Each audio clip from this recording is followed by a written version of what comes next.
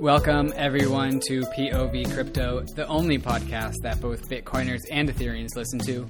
I'm David Hoffman, here with my buddy Christian. Christian, how you doing? Doing good, man. At my parents' house, you can see with the new accessories behind me, I'm in the spare room recording this pod. Yeah, and I got my plants back. So those of you who are watching the live stream or the YouTube video, you can see me in my little jungle, which I'm slowly curating as it is quickly approaching plant growing season. So I'm excited for that. Yeah, dude. So we actually have a bonsai tree just like that one in our apartment too. And dude, those things rage. Like you can see, there's a brand new leaf just popped right out. Yep, straight up. Yeah, the money trees go really, really fast. Faster than the price of Ether and the price of Bitcoin sometimes. Too bad you can't just use them to print. It's like somebody can. Speaking of printing money, stock market's on an absolute tear. Yeah. Should we summarize what we're going to talk about in this episode before we start talking about it? No, why not? Well, let's just surprise them. But the stock market is on a tear. It's insane. Like the level, the discrepancy between stock market prices and what is happening in reality could not be further. Mm-hmm. It's insane. Yeah, and the stock market isn't the economy, but I feel like the separation between those two things is like a measure of systemic risk. Like the more that the stock market doesn't reflect the actual economy of a country, the more systemic risk there is.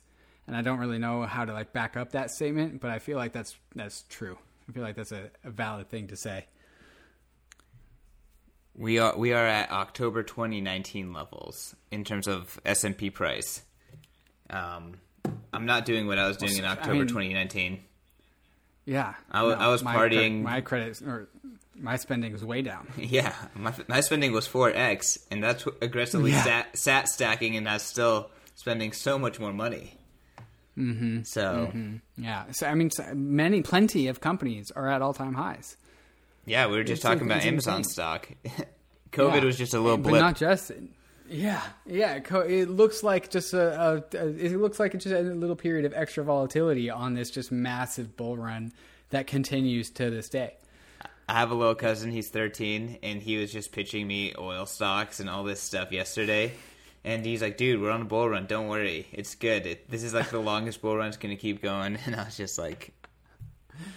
The bull run Lindy effect. I think trading apps are at an all-time high right now. Oh, my God. Dude. Imagine if Robinhood was publicly traded and all the Robinhood people would be buying the Robinhood stock. That'd be insane. I mean... Anyways, the Fed continues to print money, so I guess that's just, if you look at it from that point of view, I think you could just make sense. So how has like this like activity from the Fed kind of like woken you up as an individual? It's kind of hard to say because I can't really remember how I thought differently 3-4 months ago or whatever. But I think maybe I have had like a newfound appreciation for Bitcoin and for those narratives and for, all the things that Bitcoiners speak of and why Bitcoiners are the way that they are.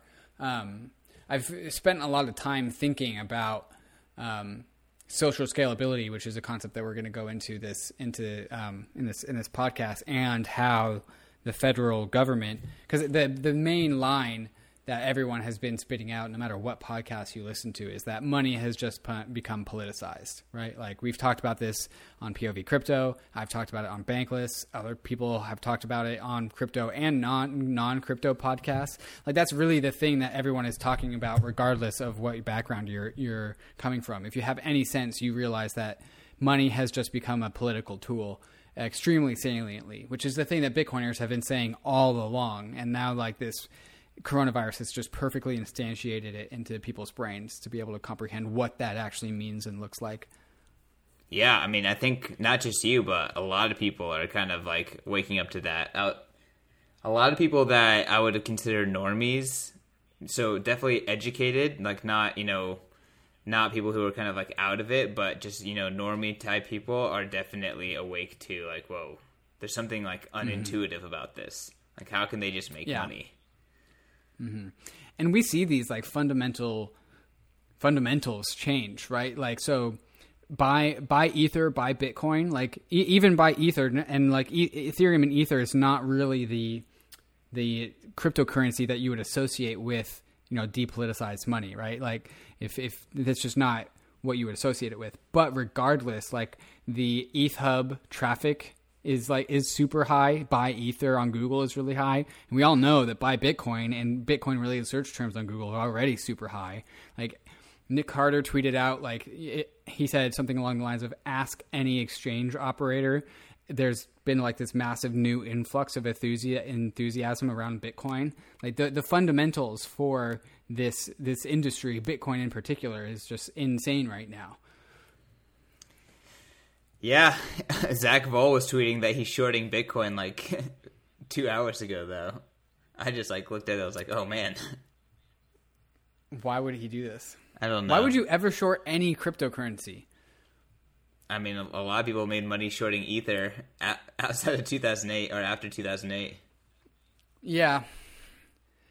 But still, like the whole concept of like just have 1% of Bitcoin in your portfolio because the returns are asymmetric means that equally and oppositely shorting any crypto is fucking stupid. Like the returns are also totally asymmetric, but the opposite way. Yeah. I would say shorting pretty much means that you don't think it's a bull run, because no one would short if they think it's a bull run. I mean, unless they think they're that good of a trader that they can go in and out. But there's no medium term shorts unless you think we're going into a bear market. So maybe he thinks that the stock market is going to crash and everything else is going to go down with it. Who knows? Yeah. So shorting in an obvious bear market is a different story. Yeah. Like shorting past December 2017. I kind of want to talk about the stock market a little bit more, actually. Yeah, let's do it. Let's go back. So the Cantillon effect? Cantillon? Yeah, whatever. Cantillon, whatever. That effect where, for those that aren't familiar, the Cantillon effect is the concept of when money is printed, that money goes into the hands of people, and those people have the ability to spend that money at a price that is not reflected by the overall market, because inflation is a price adjustment of money, globally, but people that receive new money get to spend it before the others. But I also think that's not totally all-encompassing definition of why we're concerned with money printing, because it's not just a factor of front-running inflation, but it's also just now money is politicized and it goes into the hands of people with connections rather than people who need it. But I guess there's two things that are being talked about, right? One is talking about the inherent unfairness of the Cantillon effect, which is strictly those closest to the money printer. Those closest to the money printer get to spend that money first and get the benefit of the money without feeling the cost of increased supply. On the other side is, how is that money actually distributed? Who decides who gets the money, the fruits of the money printer? And then that's what you're talking about, is the political process that is making that decision right now. Right. Yes, exactly. And I think if we are on this very long, slow path to dollar hyperinflation, which, I mean, maybe some people think that's crazy, but I think you can at least say that it's on the table, that there is a version of the universe in front of us where the dollar hyperinflates because the Fed printed too much money, and that starts in 2 years or 5 years or some future time like that. People have been predicting it for a while. Right. If that, and the fact that deflation is happening right now, dollar demand is happening, is only temporary and transient, right? And so if we print enough dollars to satisfy demand today, we might have super duper overshot how many dollars are needed tomorrow, right? Most likely. And that's just the beginning of hyperinflation, right? And so if we are witnessing the Cantillon effect, and we are witnessing the rumblings of hyperinflation, what would happen first and foremost if the idea is that market participants are going to front run inflation? They're going to fucking pump the stock market.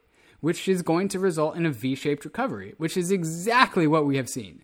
The inflation shows up in the stock market first and foremost, and that's why we've seen insane returns over the last since like the 70s or whatever, and stagnant returns everywhere else. Like the first step to global dollar hyperinflation is like a stock market pump. Am I crazy, or am I thinking clearly? No, I think it makes sense. I have not read this book, but there's a lot of accounts that kind of talk about it. Gosh, I'm forgetting the exact name of the book, but the book describes the hyperinflation in Germany after they lost World War One, and it talks about how the German people were just looking at French and English equities and assets and thinking that they were appreciating a shitload. They didn't realize that, no, it wasn't that they were appreciating a shitload. It was that your currency, the Deutsche Mark or whatever it was hyperinflating. So that's why all the assets look like they were appreciating tremendously. So that's what's happening right now. We're looking at all the assets appreciating tremendously, and people are like, oh man, the stock market is pumping, but we're actually just living through our currency being devalued. It reminds me of that one comic of or that one fable or story or whatever you want to call it. There's two kid fish swimming in one direction, and then an old grandpa fish swimming in the opposite direction. And the grandpa fish says to the kid fish, "Hey kids, how is the water today?" And then he swims on. And then the next frame is one kid fish talking to the other kid fish. "What the fuck is water?" And so when you don't notice the dollar changing value, not immediately, not in relation to other things, because you're used to other things changing in price around the dollar. But all of a sudden, if the hyperinflation thesis plays out, you're not going to see it coming by paying attention to the dollar. You're going to see it coming by paying attention to everything around the dollar going up and those numbers going up. Yeah, it's interesting because in real asset prices, real things that you need to buy right now, those are all experiencing deflation. But in, I guess, more liquid assets, things that can trade easily, that don't have issues like real estate or even supplies of shipping them around, things that are kind of, ethereal and on the internet, we're seeing the inflation reflected in prices immediately. So, maybe we continue to feel deflation in real goods as long as coronavirus lockdown is a thing. But as soon as coronavirus lockdown is not a thing and the velocity of money increases, maybe that's when we start seeing the hyperinflation or the inflation in real life. 100%. And I think this was Balaji on Pomp's podcast, which I unsubscribed to the Pomp podcast because I basically couldn't handle Pomp for a while. And that was 6 to 9 months ago. And I just started tuning in, and I just binged Pomp this weekend. He has upped his podcast game. They are fantastic. Yeah, I have to give Pomp credit too. I think Pomp has won the past 3 months in terms of all podcasters. Really? Pomp has won. Really? Yeah. Yeah. So look at his YouTube. Balaji on. Yeah, it looks good. It looks guest good. And his guest too. He's killing it. Yeah. Balaji on the Pomp podcast was talking about how there's going to be deflation in things that we want and inflation in things that we don't want. And that just makes way too much sense. But that's also kind of just not necessarily the appropriate use of the terms inflation and deflation. Maybe more price elasticity is the right way to do it, the right way to call it. So Ansel Lindner talks about this very, very literally. He takes the terms very, very literal. And I think that's the appropriate way to do it. I think a lot of people use it as slang now. But technically, the definition of inflation is money creation. And technically, the definition of deflation is money destruction. The resulting price action, typically with inflation, prices go up. Typically with deflation, prices go down. That has colloquially also been referred to as deflation and inflation, but it's actually just a reaction to the activity of money destruction or creation. Yeah, and I am a big fan of people making sure they're being precise in their speech. So I am so unlike me. Hunter, my roommate, will get on me about that whenever I act what's the word, hyperbolic. Well, it'll turn into a semantics debate ultimately, but yeah, being precise in your speech is important. Anyways, shall we move on? Sure. TBTC or Rye? So let's just give a quick rundown of like what we know of TBTC, and then let's jump to Rye. But I guess I'll start. TBTC was an attempt to do trustless Bitcoin tokens on Ethereum. Still is. It still is, but their first attempt at going live seemed to have failed due to a bug that was discovered, and they shut it down pretty much. Is that correct? But yeah, that's my understanding. I think it effectively lasted for 3 days. Personally, I think that's like I don't think that this is a bad thing. Like this is going live on chain is risky business and permanent. So the fact that something went wrong, they took it down and are trying to figure it out is not a bad thing. They don't have to be perfect. But I think David definitely has a lot more details. Not really, actually. That's about it. I just know that they kicked out the date that they were going to go live because they discovered a griefing attack. What's that? And then they solved that. What's a griefing attack? Is like when it basically cost me next to nothing to be super duper annoying to you. Like, I can't take your funds or cause you to lose all your money, but I can just prevent you from accessing your money by being really annoying. And so I don't really necessarily get anything out of it, but I can grief attack you by like making a transaction that prevents you from making your transaction that prevents you from withdrawing your funds. So I don't get anything out of it. I can just be really annoying. Gotcha. That makes the griefing attack is adequately or appropriately named then. Yes, exactly. Yeah. And so they fixed that, and then they deployed it. And then there's this brand new bug that they pressed the big red button. And so Matt Luongo, I think, total Bitcoiner in the sense that like he loves Ethereum the technology and then Bitcoin the asset, and doesn't think that Ethereum is a monetary platform. It's a technological platform, and Bitcoin is the money platform. Which is like a fair thing to say, but I think that if you say that Ethereum is only a technology platform, then you're missing the point. But that's a different subject. They coded into the TBTC protocol like a big red eject button, and they only give themselves the privilege of pressing it once, right? So like they pressed it about a day ago, and so now in 10 days later, the TBTC contract spins up and running again, but now no one is going to use it because they know of the bug, and so they're all going to withdraw and do it again. And I'm assuming they're also going to keep in the big red button again the second time. But the idea is that the team that deployed TBTC has one and one only opportunity to fuck with the contract, which is very, very Bitcoiner of him. I think it's kind of cool. Yeah, so I was going to say, like, that's interesting. What do you think of that as a method for other contracts, saying, like, hey, we understand that one central team is working on this, we get one parachute, and then you as a community can decide whether or not to abandon the contract or not. Right. Yeah, I think it's great. And that goes in line with, like, what they're going to do with TBTC version 2. And this is also how Uniswap works, right? So like Uniswap V2 just got released on mainnet today, and there's nothing that the Uniswap team can do to actually like take people's systems and move it over to the new system. They just have to like ask, pretty please, will you do this? And that's what Matt Luongo said they're going to do with TBTC version 2. It's like, yeah, we're going to push version 1 onto chain, collect a bunch of data, get a bunch of, see live tests, and then we're going to write version 2.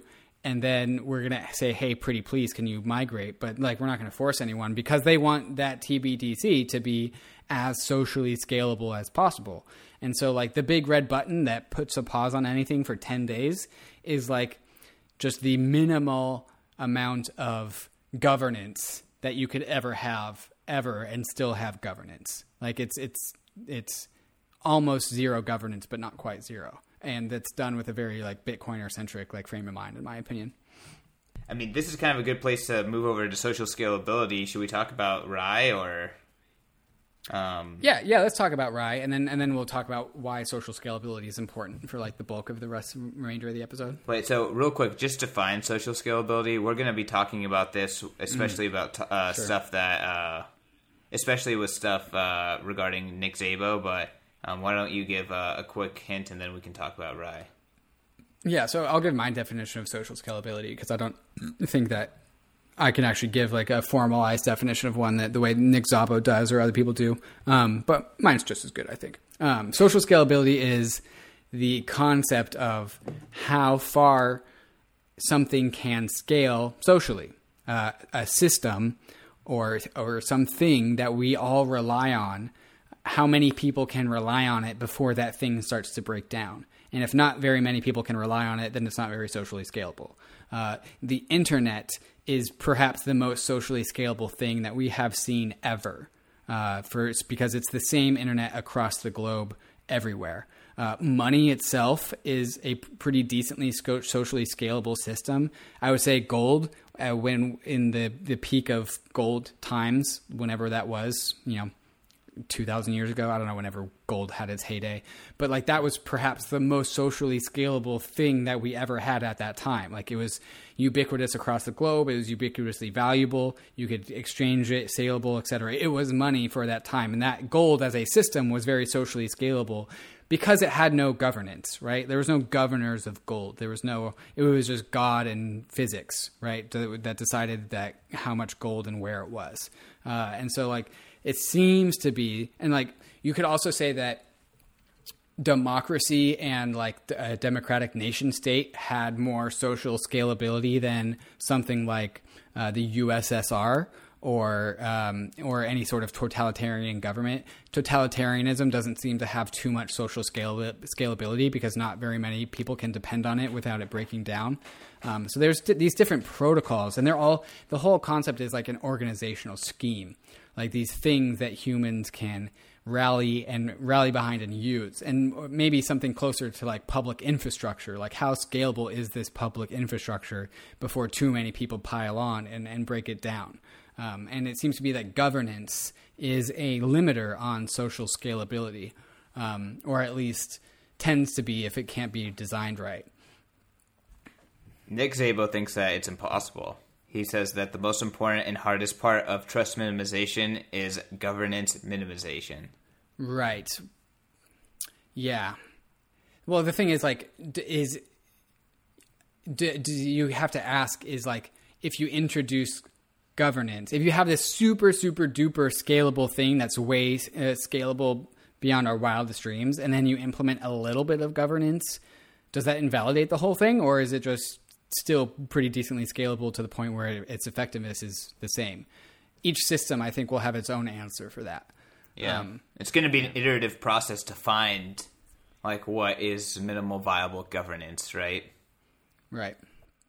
Mm-hmm. And this is like Bitcoiners' biggest qualms with Ethereum, right? Because hard forks require governance, and governance isn't socially scalable. Yeah. Like, that's one of the centerpieces of this whole debate. Governance/coordination. Right. So that brings us to Rye. Yeah. So why don't you explain what's Rye and why was Rye created? Okay. So Amin Soleimani, past guest of the episode of the pod, and also this one other guy who I didn't know before. Shout out to Ryan Calder, by the way. Yeah. Thanks for the Ryan. love, man. Hold on. This guy who's Amin's buddy deserves a shout out. Stefan Lonescu. Sorry if I'm butchering your last name. Hingy and Amin wrote this white paper for Rye, which is way back when MakerDAO started implementing like non-native crypto assets like WBTC and USDC, and there became this conversation on Ethereum of like, how do we retain purity in our DAI? Like, how do we make sure that DAI isn't backed by like United States treasuries and real estate and things that can be seized outside of the MakerDAO protocol for viable and legitimate reasons.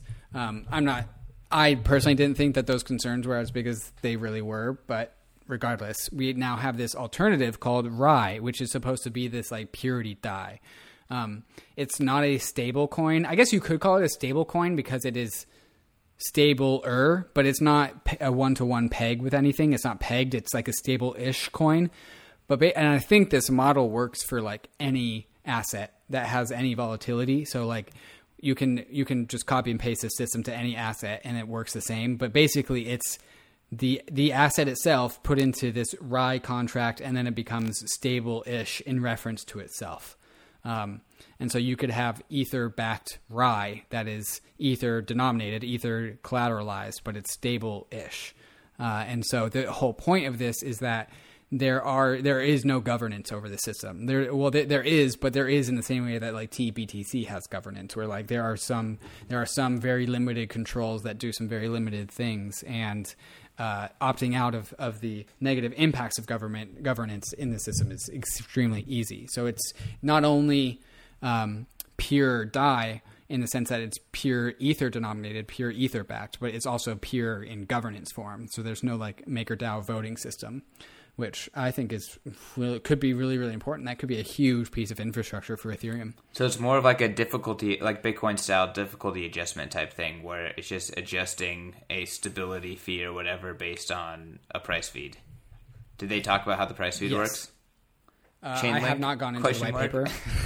No, that would not be considered part of purity governance-free DAI.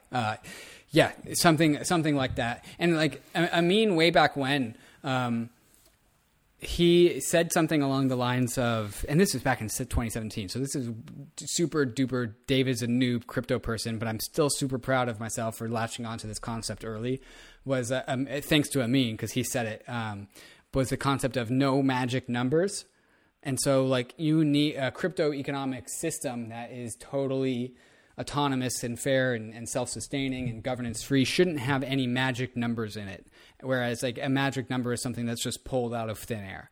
And so like the difficulty adjustment for Bitcoin is a great example of a system that doesn't use a magic number. Like it is determined by the market. Its market forces determine what the number is. And that's why I really like the balance between proof of stake issuance and EIP 1559 Ether burn, because like the more Ether is burned, then it increases the return of Ether staking. So then there's more Ether staking, which increases the Ether issuance, which means that there can be more economic activity on Ethereum, which increases the Ether burn. So we find this like equilibrium, right? And nowhere is there anywhere like at this magic number that dictates how much Ether should be burnt or how much Ether should be issued. Like it's determined by market forces. And that's definitely a component of this RDAI, or excuse me, this RAI system.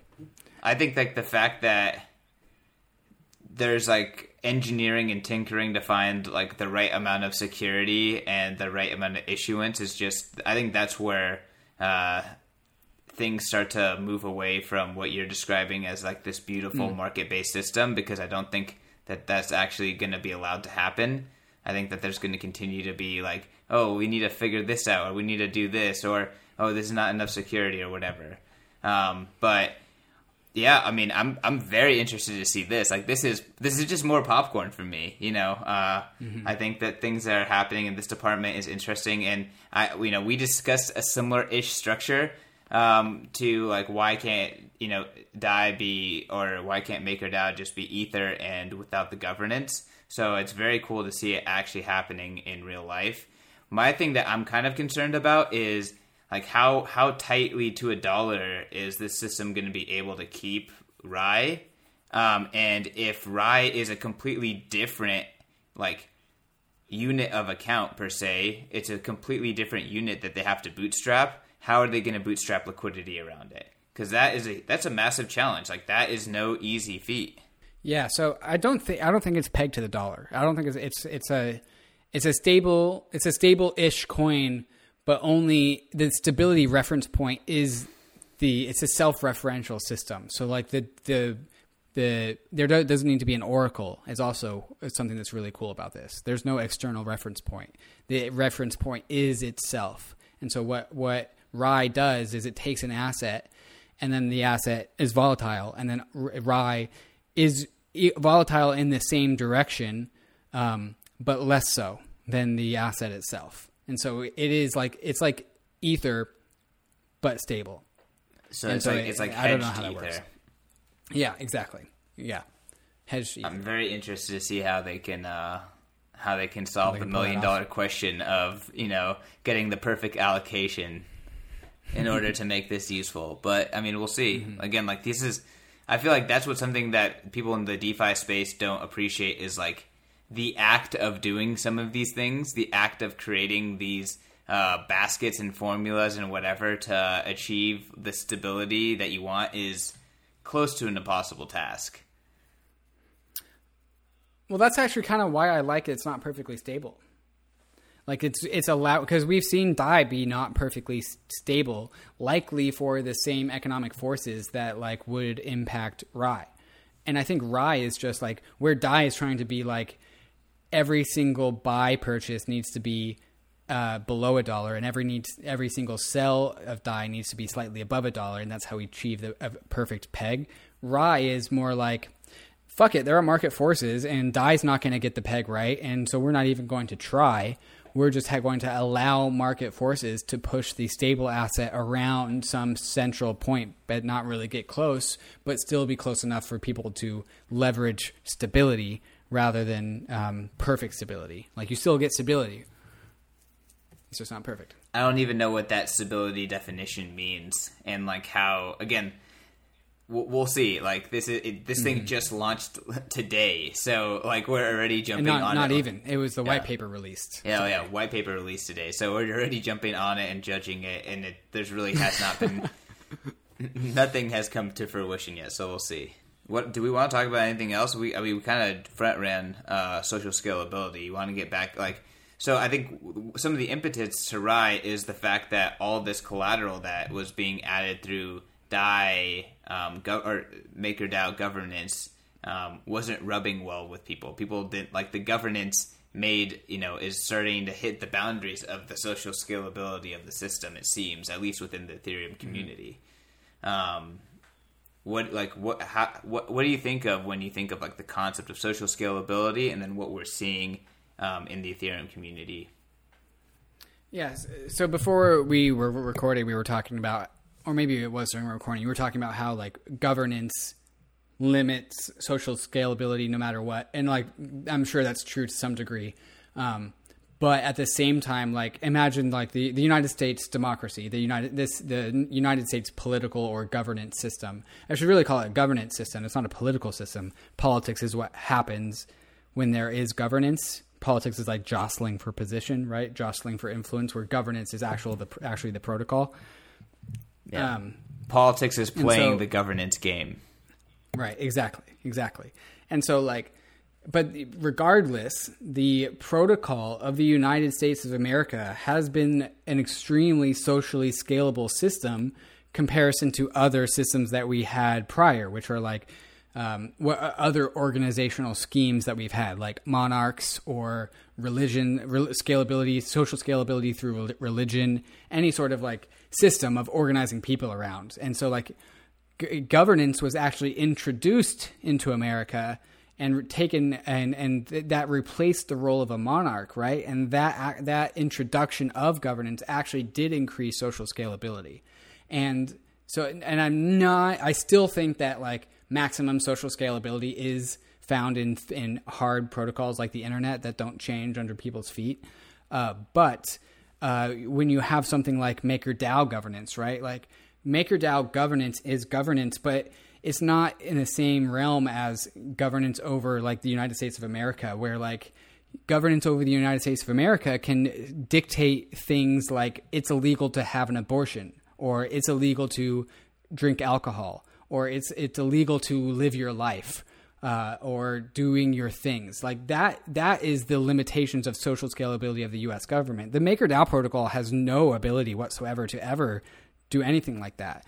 The realms of what MakerDAO governance can control is extremely limited, and the rest of that is given to DAI, and given the DAI the freedom to do as it sees fit. And so like MakerDAO governance will never ever prevent DAI from being paid for black market cocaine or something like that. And so like to that degree, like there is governance, but also the system itself is decently ungovernable and socially scalable in that manner.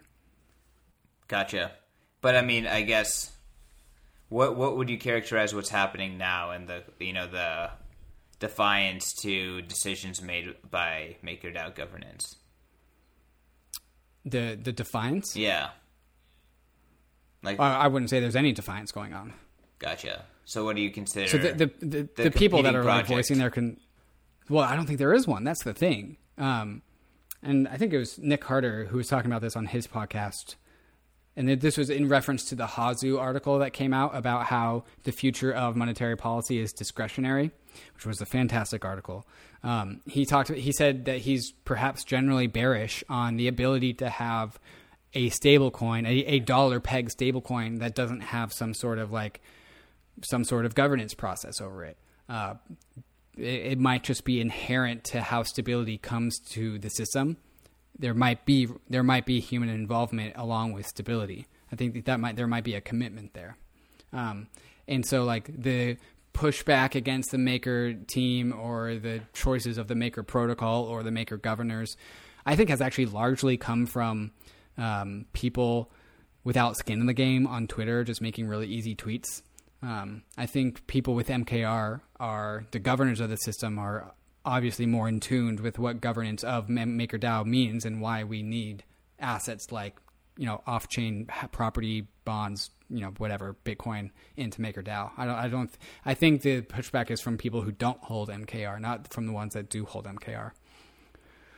Again, we'll see how the experiment plays out. Do you want to talk a little bit about Nick and maybe even Hasu's article? I read Nick's a while ago. I did read Hasu's article after you sent it to me, and I don't know if I necessarily agree with him. Yeah, let's talk about Hasu's article.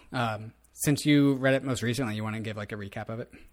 So the whole idea is that we are starting to see a lot of experimentation on, non-country-based central banking, right? And MakerDAO is kind of one of the first experiments in that department where, essentially this is an organization that is, operating on the internet that is creating central banking and producing a currency called DAI, and it's currently trying to stay stable with the dollar, but that policy can be used in a lot of different ways. And he thinks that this is just the beginning, and that the future is going to be riddled with different organizations, whether they be countries or other, trying to central bank their ways into more competitive, stable-ish, optimal currencies.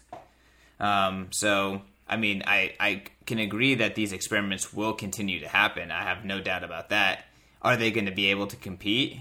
I don't know. I think maybe I'm just completely biased to the ideas of sound money at this point, but I just think that that's so optimal. Like, why would someone go for something else? Well, I think you can say, like, there is room for discretionary stable coins and sound money. Like, those things don't really compete too much. So I kind of disagree. Short, because I think the reason why you see stable coins are helpful now is because the dollar is the most liquid currency. But I don't think that something that's not the dollar that is trying to be a stable coin is going to make any headway. Like, look at even pegged euros, and no one gives a shit about them. Oh, I see. Like, the reason stablecoin matter is because it's pegged to the dollar. If it's not pegged to the dollar in some manner, then it's going to be irrelevant. Bootstrapping liquidity around that unit is going to be very, very difficult, and it's just not going to compete with Bitcoin. Well, the dollar is valued itself, is valued globally for many reasons separate from stability, but one of them is stability. Like, stability is found in the dollar, and therefore it can be found in stable coins. People say that, but personally I think that it's valued strictly because it's the most liquid product.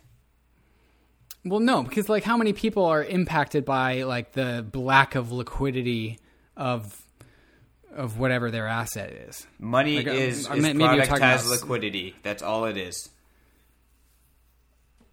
Stability is organizing around whatever the basis of the most liquid good is. Stability itself is subjective. Right. Yeah. I would say that money is a product, and the idea of stability is a common belief, not the other way around. The idea of stability is a shared illusion around the product that is money. Around, you mean the current instantiation of what money The is product, today, which is the whatever dollar. the most liquid good is.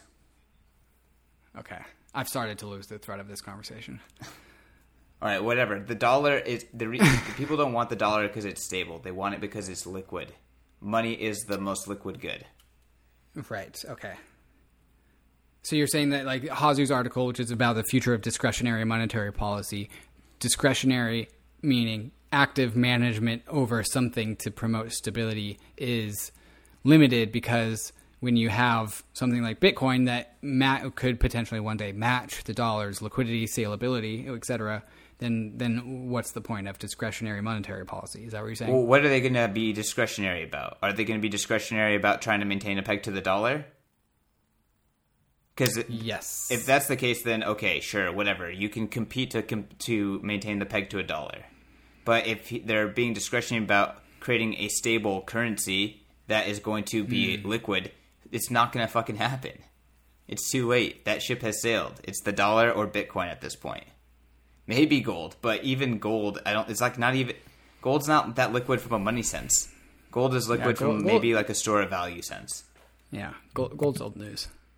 Gold's not cool. I don't know why crypto people are all in love with gold. It makes no sense. Well, gold's sound money, so it was the most sound liquid good. You got to believe in crypto. You got to believe in it. That it's gonna. People say that like crypto, like Bitcoin, is like an option on a future version of gold. I feel like it's already here. I feel like that option has been taken. So when you read Hazu's article, what is your interpretation? Because my interpretation is he's saying that there will be central banks or organizations acting in central monetary policy, and whatever that looks like, that will create monetary products that can compete to become the most liquid good, or it can be at least in the realm where it's useful, where its liquidity is useful. That's what I take. What I see when I read Hazu's article is that stability can be made into a product, and there will be different ways at producing that product, and and the central bank is included in this fight. It's the MakerDAO central bank versus the actual central bank, the Fed, versus Tether. Like, all these people have these discretionary monetary policies that they're going to implement to offer stability as a product to whatever dollar peg. Stability offered by a dollar peg. First and foremost is stability. The dollar peg is a means to an end to produce stability as a product. And that's what DAI is. DAI is stability as a product. It doesn't need the dollar to do that. And that's kind of what this RAI thing is doing. It's stability as a product. It's just not a dollar peg. It's just a different kind of stability. Yeah, but stability without liquidity, it does not create a money. Yes, but the demand for that same stable product that everyone else is using does create liquidity. Everyone else using it is because it's already liquid. You can't jump to everyone else using it without it being liquid. There's a crazy catch-22 here. DAI on Ethereum is super duper liquid for its market cap. No, totally. And that's why I'm bearish on RAI as a unit. If it's not going to be a dollar and it's not already as liquid as DAI, like, what is going to, like, people aren't like going to be like, I'm looking for this stable thing. They're saying, I'm looking for this thing that's like a dollar that's also liquid. Right. Like, people, like, this idea of stable value that is not pegged to something they recognize as a unit, and on top of that is not a liquid product. That means you can easily get it, you can easily move large amounts into it. Like, that, no one wants that. No one wants in the liquid stable thing that's not pegged to something that they want. But I need to read the RAI white paper, but I bet you there's a decent chance that, like, the liquidity of the asset that underpins the RAI system, like you have the RAI version of Ether, borrows its liquidity from Ether, not from its own liquidity network. I bet that is somewhat true, because you have to deposit Ether to produce RAI. Anyways, I think we're fraying this conversation at the moment. I wasn't talking specifically about Rye. I was talking about more generally about attempts at creating a stabilized currency that may not be pegged to the dollar. I just think that that is not going to be a fruitful endeavor. Like, if people want to compete to peg to a dollar, then maybe they can compete. But even still, it'll be like a Pareto distribution. But trying to create something that's not pegged to the dollar, that has some sort of central planning or active monetary policy around it, I just don't think it's going to work. Yeah, that's always why I've really enjoyed the fact that DAI in its roadmap originally, it seems to have less emphasis today, but originally had like this plan to generate their own monetary policy and remove the DAI peg from a dollar to something else. But in the same way that like Bitcoin isn't ready to be the world's currency, DAI isn't also ready to become its own new currency. It's just at some point it'll create its own liquidity network inside of Ethereum, and then once it's sufficiently large, we can like break away and be like, we're doing our own thing, and because we're big enough, we get to do that. Like, that's always been my plan. And then again, like, DAI is not a dollar; it is stability. It's like the instantiation of stability for Ethereum, like Ethereum's version of stability. We'll see, man. We'll see. Like, I think Parker Lewis put pull the bait and switch on the dollar like the dollar pulled the bait and switch on gold. Oh yeah, no, that's 100% the plan. That would be fantastic. We don't need the dollar because the idea is like if the dollar does hyperinflate, this will be a good way to wrap it around to the very beginning of the episode. If the dollar does hyperinflate, then it's no longer a good stable reference point, and it needs to be replaced. Yep, I just think that it's going to be a hard money and not a manipulated money. Well, the hard money can be a part of the algorithm that produces a stable reference point, but you can probably always get more stable. I think you get stability from like measuring the value of everything in the world, all assets. You take that into your algorithm, and then because you have all possible data points, you get stability as a result. And pretty much Bitcoin, an impossible task. Hard money would be pretty much an impossible task. And on top of that, like, this idea of stability makes no sense because the value of things are not stable. The value of things compared to each other and compared to a unit count should be changing. Right, but stability is always like a reference point, right? Stability should be in the unit of account, aka a hard cap. No, because things should oscillate that around unit that. of account, if the thing, no, because that's exactly right. They oscillate around that unit of account, but then also the things that are oscillating around the unit of account, like when in your case you're talking about Bitcoin, those things oscillate around each other as well. Like, this is one global dance of fractals of assets dancing around each other, changing their reference points to each other all the time. And the idea is that a stable reference point is like finds where the very center of the universe is. Now, it's really hard to find the center of a universe. It's a very subjective choice, but you can get pretty fucking close. Like, you can get close.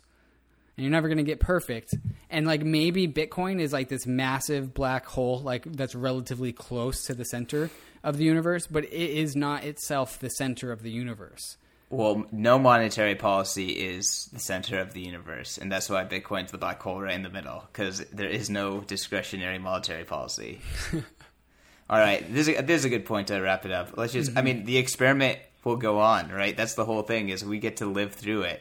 The experiments are happening on the discretionary front, and the experiments are happening on the non-discretionary front, and we're going to see what works in the real world. Absolutely. And you get the answer is probably fucking both. And you get great commentary about it on POV Crypto.